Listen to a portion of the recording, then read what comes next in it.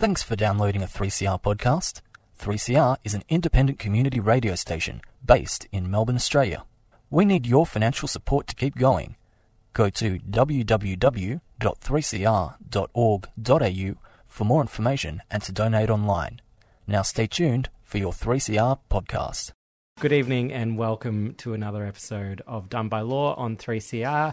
I'm Sam and very pleased to be joined by Kumna as well. Hello everyone, I'm filling in for, I believe, one of the Gemmers. I just always assume it's one of the Gemmers. And it's great to have you on board.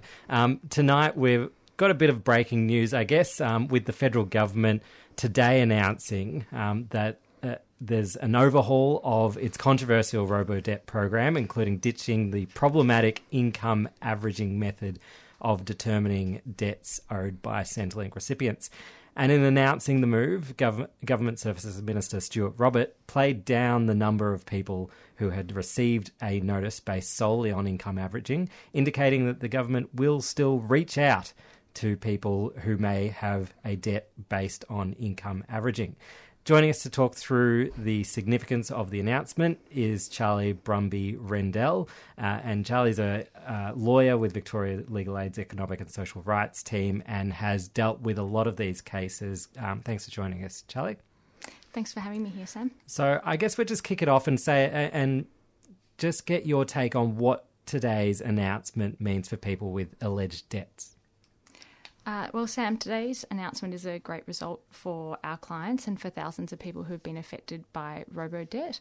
What we understand from today's announcement is that as of today, no longer will the government raise debts relying solely on averaging ATO income data, and that they will also review what we believe would be the thousands of people whose debts have been raised solely on that basis. And so in terms of the impact of the current robo-debt scheme, can you talk to us a little bit about, I guess, you know, this overhaul being really great, but what is the current impact of the automated scheme? Well, the robo-debt system is clearly flawed, and it is affecting some of the most disadvantaged members of our community. The clients we speak to find it very distressing, very confusing. They're not able to find the documents that Centrelink's requiring them to find to disprove the debt, and it's causing people a lot of distress.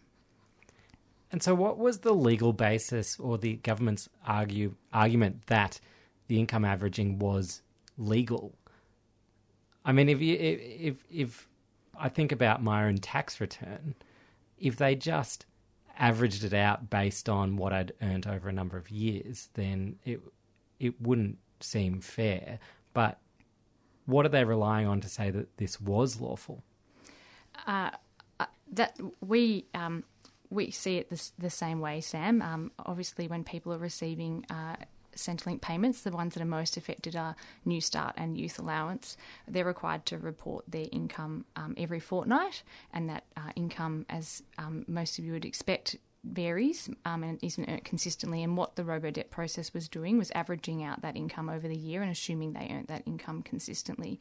In terms of the government's legal position on that, our Legal Aid's test case is due to be heard on the 2nd of December, and the Commonwealth is required to file their submissions in 3 days' time. So I guess, I mean, it's an interesting, example of a legal test being brought against the scheme, but also I think the work of so many different advocates, including people who have been advocates in the welfare scheme, as well as legal advocates, kind of putting this pressure on the government to reconsider a key aspect of the very sort of basis of the scheme that you're working on. Yes, I think today's announcement is a great success for everyone who's been advocating against robo-debt. The key announcement is that they'll no longer be raising debts with the use of averaging, and that the reverse onus will no longer apply. And they're the two fundamental bases on our test cases saying that the process is unlawful. And so under the current scheme, talk us through the reverse onus. So essentially, you get a notice from Centrelink saying a debt's assumed against you, and unless you can disprove it, then you're required to meet it? Yes. So what's more or less what Centrelink does under the current scheme is write to you and notify that they believe there's a discrepancy that may indicate that there's an overpayment. And if a person isn't able to provide any further information about their income at that time, then Centrelink relies on the averaging of the ATO data to raise a debt. And for people who... This has obviously impacted a lot of people, but a lot of people who haven't necessarily gone to Legal Aid or another organisation and sought advice and tried to get out of the debt. What happens with the people who have paid their debts now? Today's announcement didn't have many details, so it's not something that I guess we can answer at this point. What we do know is what the government has announced is that they will review all the debts that have been raised solely on the basis of averaging that income. Okay.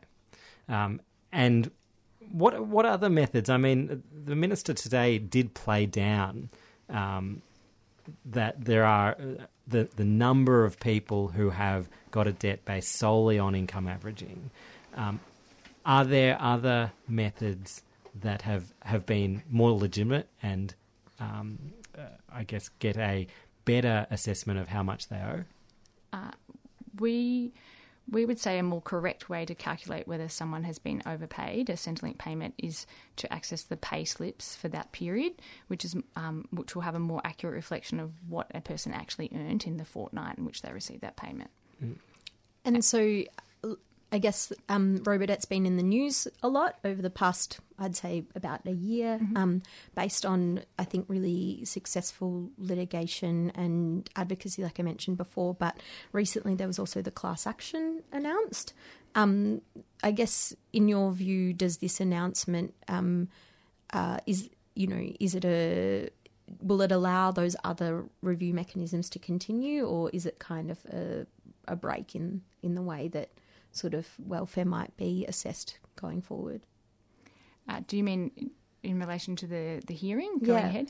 At this stage, it's really too early for us to say what effect this announcement will have on the hearing going ahead on the 2nd of December. I guess what I can say is that we filed our submissions a week ago, and the Commonwealth are due to file their submissions in 3 days. And the hearing is scheduled to go ahead on the 2nd of December. And the key aspects of that case is challenging the lawfulness of relying on the averaging and that aspect of the reverse onus. But the case is also looking at challenging the lawfulness of the addition of the 10% penalty, which is added to many of the debts that have been raised through Robodebt process, and also the use of garnishing, which is, as I'm sure the lawyers will know, taking a person's tax return to repay the debt. And how common is that practice from your experience? We don't know the exact numbers on that, but the clients that we have spoken to who've had their tax returns taken have found it very distressing, and many people do report that has put them in financial hardship. As you can probably expect, when people are expecting a tax return, they've often earmarked that for particular expenses in their life. Who have you found that the majority of your clients have been? Have they, if you look back at, I guess a lot of us who are now lucky to be enough to be in employment but have accessed Centrelink at some time, we look back at that point and think, it was a really tough time to get through, but now we have an income and we possibly could pay off such a debt. But are the people who are coming to you people who now have employment, or are they still reliant on those Centrelink payments? I don't kind of have those stats, I guess, at hand, but I think our clients are coming from a variety of different circumstances. But the common, I guess, theme for most of their experiences is that this is a very distressing process for them. They don't, even where their debts are recalculated, they don't have an understanding of what that basis is for the recalculation. They find it difficult to get the documentation. They find it difficult to get through to Centrelink and to understand what's going on with their debt. And that's one of the, I guess, unifying themes that you see in the discussion around Robodebt, that it is people from all different types of or walks of life who've accessed welfare for a range of different reasons, who are experiencing the same issues, would you say? Yes, I think that's probably fair to say. I think the sort of statistics that the government has released in relation to various kind of Senate inquiries shows that, you know, it is across a variety of age groups and different payments. It is generally the payments of New Start, Youth Allowance and Austudy that have been affected by this robo-debt process. And what now? Is this what you were after, or is there another thing that you want the federal government to step up and do? Well, where we're at the moment, as I said, is that the test case is scheduled to go ahead on the 2nd of December. What today's announcement does, though, is it is showing the government is scrapping the worst aspects of robo-debt, which is the automated recovery. Yeah, that's right. Sorry, it's the averaging of the ATO income data, and that's obviously a great win for our clients and for thousands of people who've been affected by robo-debt. Our client Deanna, is thrilled that that outcome has been announced today, as that's really at the heart of her case against the government. But there are other aspects of the robo-debt process, Sam, including the addition of the penalty, which I mentioned before, and the taking of people's tax returns. And, that is part of the case that would be heard on the 2nd of December. Is that penalty, you mentioned it's 10%, mm-hmm. Is that a one-off 10%, or is that an interest payment-like charge? Does it accumulate? The interest is a separate thing that is added to the debt. The penalty, the 10% penalty, or otherwise called the recovery fee, is generally added at the point of raising the debt, and that is 10% of the calculated overpayment amount is added to the debt and is included as part of the debt. Some of the initial, as I understand, or when the debts were first being raised in some of the initial iterations, it wasn't clear to people that a 10% penalty fee had even been added to the debt. Mm. If there is a lawyer listening who wants to help out, is this something that should be left to someone who has expertise in the area, or is there something they can do to help? I'm not sure I'm able to answer that question. If people want to seek legal advice about a robo-debt or a debt raised by Centrelink, they can call various legal aid commissions or Social Security Rights Victoria. There's some of the CLCs as well that are able to offer assistance with robo-debts. Ongoing as well, just I guess to look towards the future. We've heard what you're saying about the robo-debt scheme itself, but are there any focuses that you have on the welfare system in general and how you would like to see it improved from a legal perspective? I think today I'm really focusing on the excitement that is the announcement of this kind of key aspect of robo-debt being scrapped. I think that's just going to have such an amazing outcome for thousands of most disadvantaged members of our community who have been affected by robo-debt, and for today, just focusing on that outcome. All right. Well, thanks very much for joining us, Charlie. And just, I guess, to emphasise, if people do want to get advice on a robo-debt notice, that they can call their various legal aid commissions to get advice. But thanks very much for coming in today, Charlie. Thanks for having me, Sam and Cumner. That was Charlie Brumby-Rendell, who is a lawyer with Victoria Legal Aid's Economic and Social Rights team, on the very exciting announcement of that the government is ditching their controversial income averaging method of determining robo-debt. You're with Sam and Cumner on Done by Law. So now that we've just had a chat to Charlie about the robo-debt scheme, we're going to get into police powers in the context of protests and how there are different mechanisms in terms of keeping them accountable, and also just understanding what people's rights might be when they engage with civil protest. And we're lucky to be joined by Gregor Husper, the Principal Solicitor at the Police Accountability Project. Gregor, can you hear me? Yes. Hi. So thank you so much for joining us. Sam and I kind of wanted to talk to you in the context of, I guess, the fact that there's been lots of public profile protests, including the IMARC protests recently, where there was a discussion following them and during them about the increased police presence at those protests, but also the behaviours that police were engaging in towards protesters.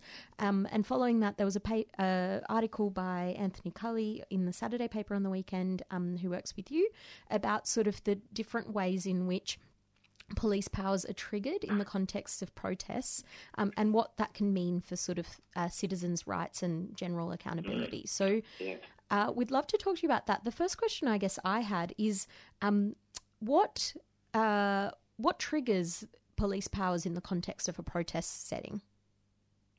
Well, often the decision that police make in how they respond to a protest is a political decision that they make, and they'll often make that decision in the context of external pressures that they're receiving, whether that's in the newspaper or their own perception of what is lawful or what's appropriate. And many times that mightn't align with the public expectation. For example, in the Armagh demonstrations, that alliance of activists was trying to draw attention to global warming and environmental issues, which actually there exists a very broad public support. And yet we saw the police acting in a way that privileged the miners, the extractive industries, and sought to shut down that exercise of public participation in our democracy, you could say. And one of the things I think that's really interesting in that is that it's the police own assessment about what level of control they feel needs to be exercised in the context of protests. Is that right? Yeah, so that's one of the comments that Anthony made, and I think it is well made. We see that not just in the context of protest, but also in everyday policing. Mm-hmm. And the police playbook, and this comes from their training, is that they have to control the situation. But that is both that's harmful in many respects, but it's also open to a different way, a different approach. But the way the police see that is that in a way that they won't brook any challenge to their authority. But what that means is that also in the case of everyday policing, they're not receptive to an explanation that somebody might give them, or they're not receptive to somebody trying to act protectively from being bashed by the police, or when they're pushed to the ground, but the person is trying to act protectively by putting their arms out in front of themselves, not wanting to be kneed in the back. And so they see that they have to control that situation and they escalate force. And how do you see that? Yeah, how do you see that play out in terms of like the work of the Police Accountability Project? So, well, we are trying to bring about a more accountable police force, a force that's perhaps more reflective, and that it takes a more rights-based, human rights-based approach to responding to law and order. And so we do that in a number of ways. In the past, we used to lodge a lot of complaints on behalf of people. We have uncapped demand. Essentially, there's uncapped numbers of inquiries of people complaining to us about police brutality or misuse of power. And in the past, we had a police complaints practice where we'd lodge complaints to, unfortunately, the situation in Victoria is that the complaints are investigated by the police.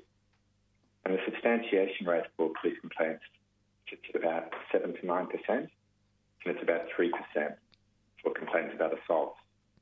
And so we tend not to lodge those complaints as an organisation anymore because it's an unsatisfactory outcome for our clients.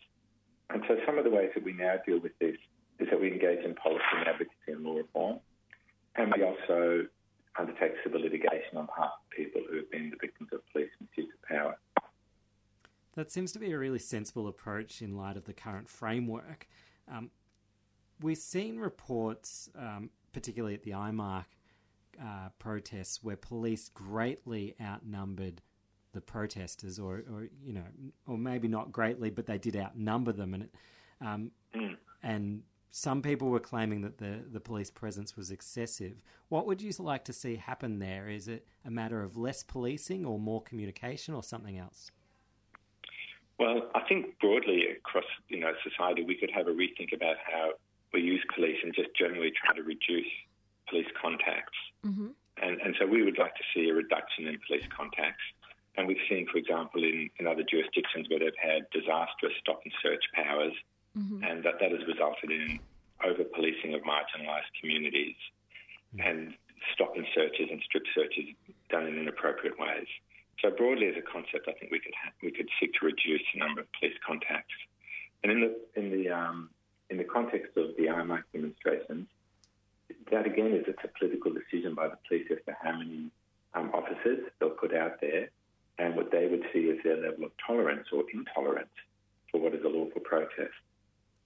And in many respects, they could have gone about their policing in a different way. So legal observers were there, trained legal observers, and the feedback that they provided was that there were lots of options for the police other than the ones that they used, which resulted in an escalation of violence, predominantly, or really pretty much exclusively, brought about by the police.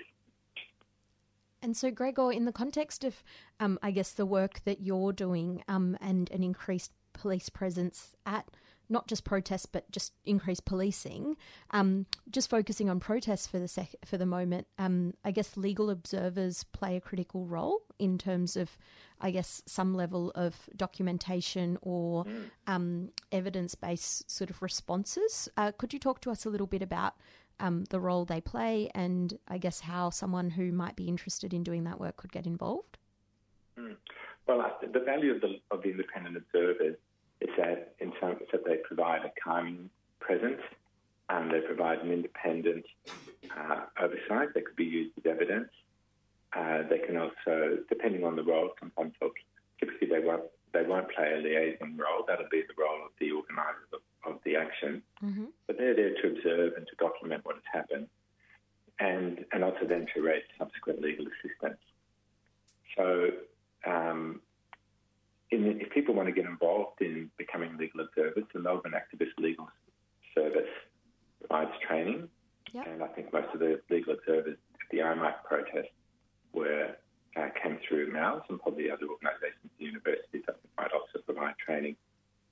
But the advantage of the IMAC protest is that there was a lot of documentation, and so we were able to see very clearly how police in an unprovoked manner were spraying capsicum spray over groups of protesters who often had their backs to them, who were just standing in a peaceful manner, resisting, going limp or not moving, and how the police used OC spray in a way that is unlawful, essentially, in using it as a coercive weapon to control the situation when there was no actual fear or escalation of violence. Yeah, which might have permitted a lawful use of that spray. And I think just, closing on that point, what's really, I think, important in Anthony's piece in the Saturday paper is actually saying this was an example of us seeing very visibly the actions taken by police, but in the majority of everyday policing situation, that visibility isn't always there. And so that's why further accountability measures in terms of the kind of reforms that you were speaking about are what you're asking for. Members of the public would be very concerned if we see that this is how the police go about their business in the cold light of day when they're under close scrutiny. And because it does, in fact, underscore the level of violence that the police use, which is greater than this in instances where they're not subject to that scrutiny. We take phone calls daily from people who are coerced into who are, for example, subject to racial profiling, people of colour who are pulled over by police wrongfully, illegally stopped on the basis just of their skin colour, and then who are compelled to provide evidence of incidents that they weren't participants in, and they're being threatened by a capsicum spray. So we have people phone us and say that the policeman said if I didn't tell him what he wanted, he'd spray me with capsicum. These are school-aged children pulled over in the city because they share the same skin colour of someone whom the police are allegedly seeking to arrest. And really, this situation breaches all human rights norms. And there is a way that there is a positive thing that we could do to prevent this, or at least to start chipping away at this. And that would be to remove the police as the organisation that investigates police complaints. I think that's an excellent point to leave it on. Leave that on. We're out of time, but Gregor, thanks very much for joining us on Done by Law. It's been a pleasure, Sam. Thank you. Thanks, Gregor. That's Gregor Hesper, Principal Solicitor at the Police Accountability Project. If you do want to get involved, Gregor just mentioned the Melbourne Activist Legal Observers for training. But thank you very much, Cumna, for coming on the program. I hope we can do it more often. No worries. You've been listening to Done by Law on 3CR. You've been listening to a 3CR podcast produced in the studios of independent community radio station 3CR in Melbourne, Australia. For more information, go to allthews.3cr.org.au.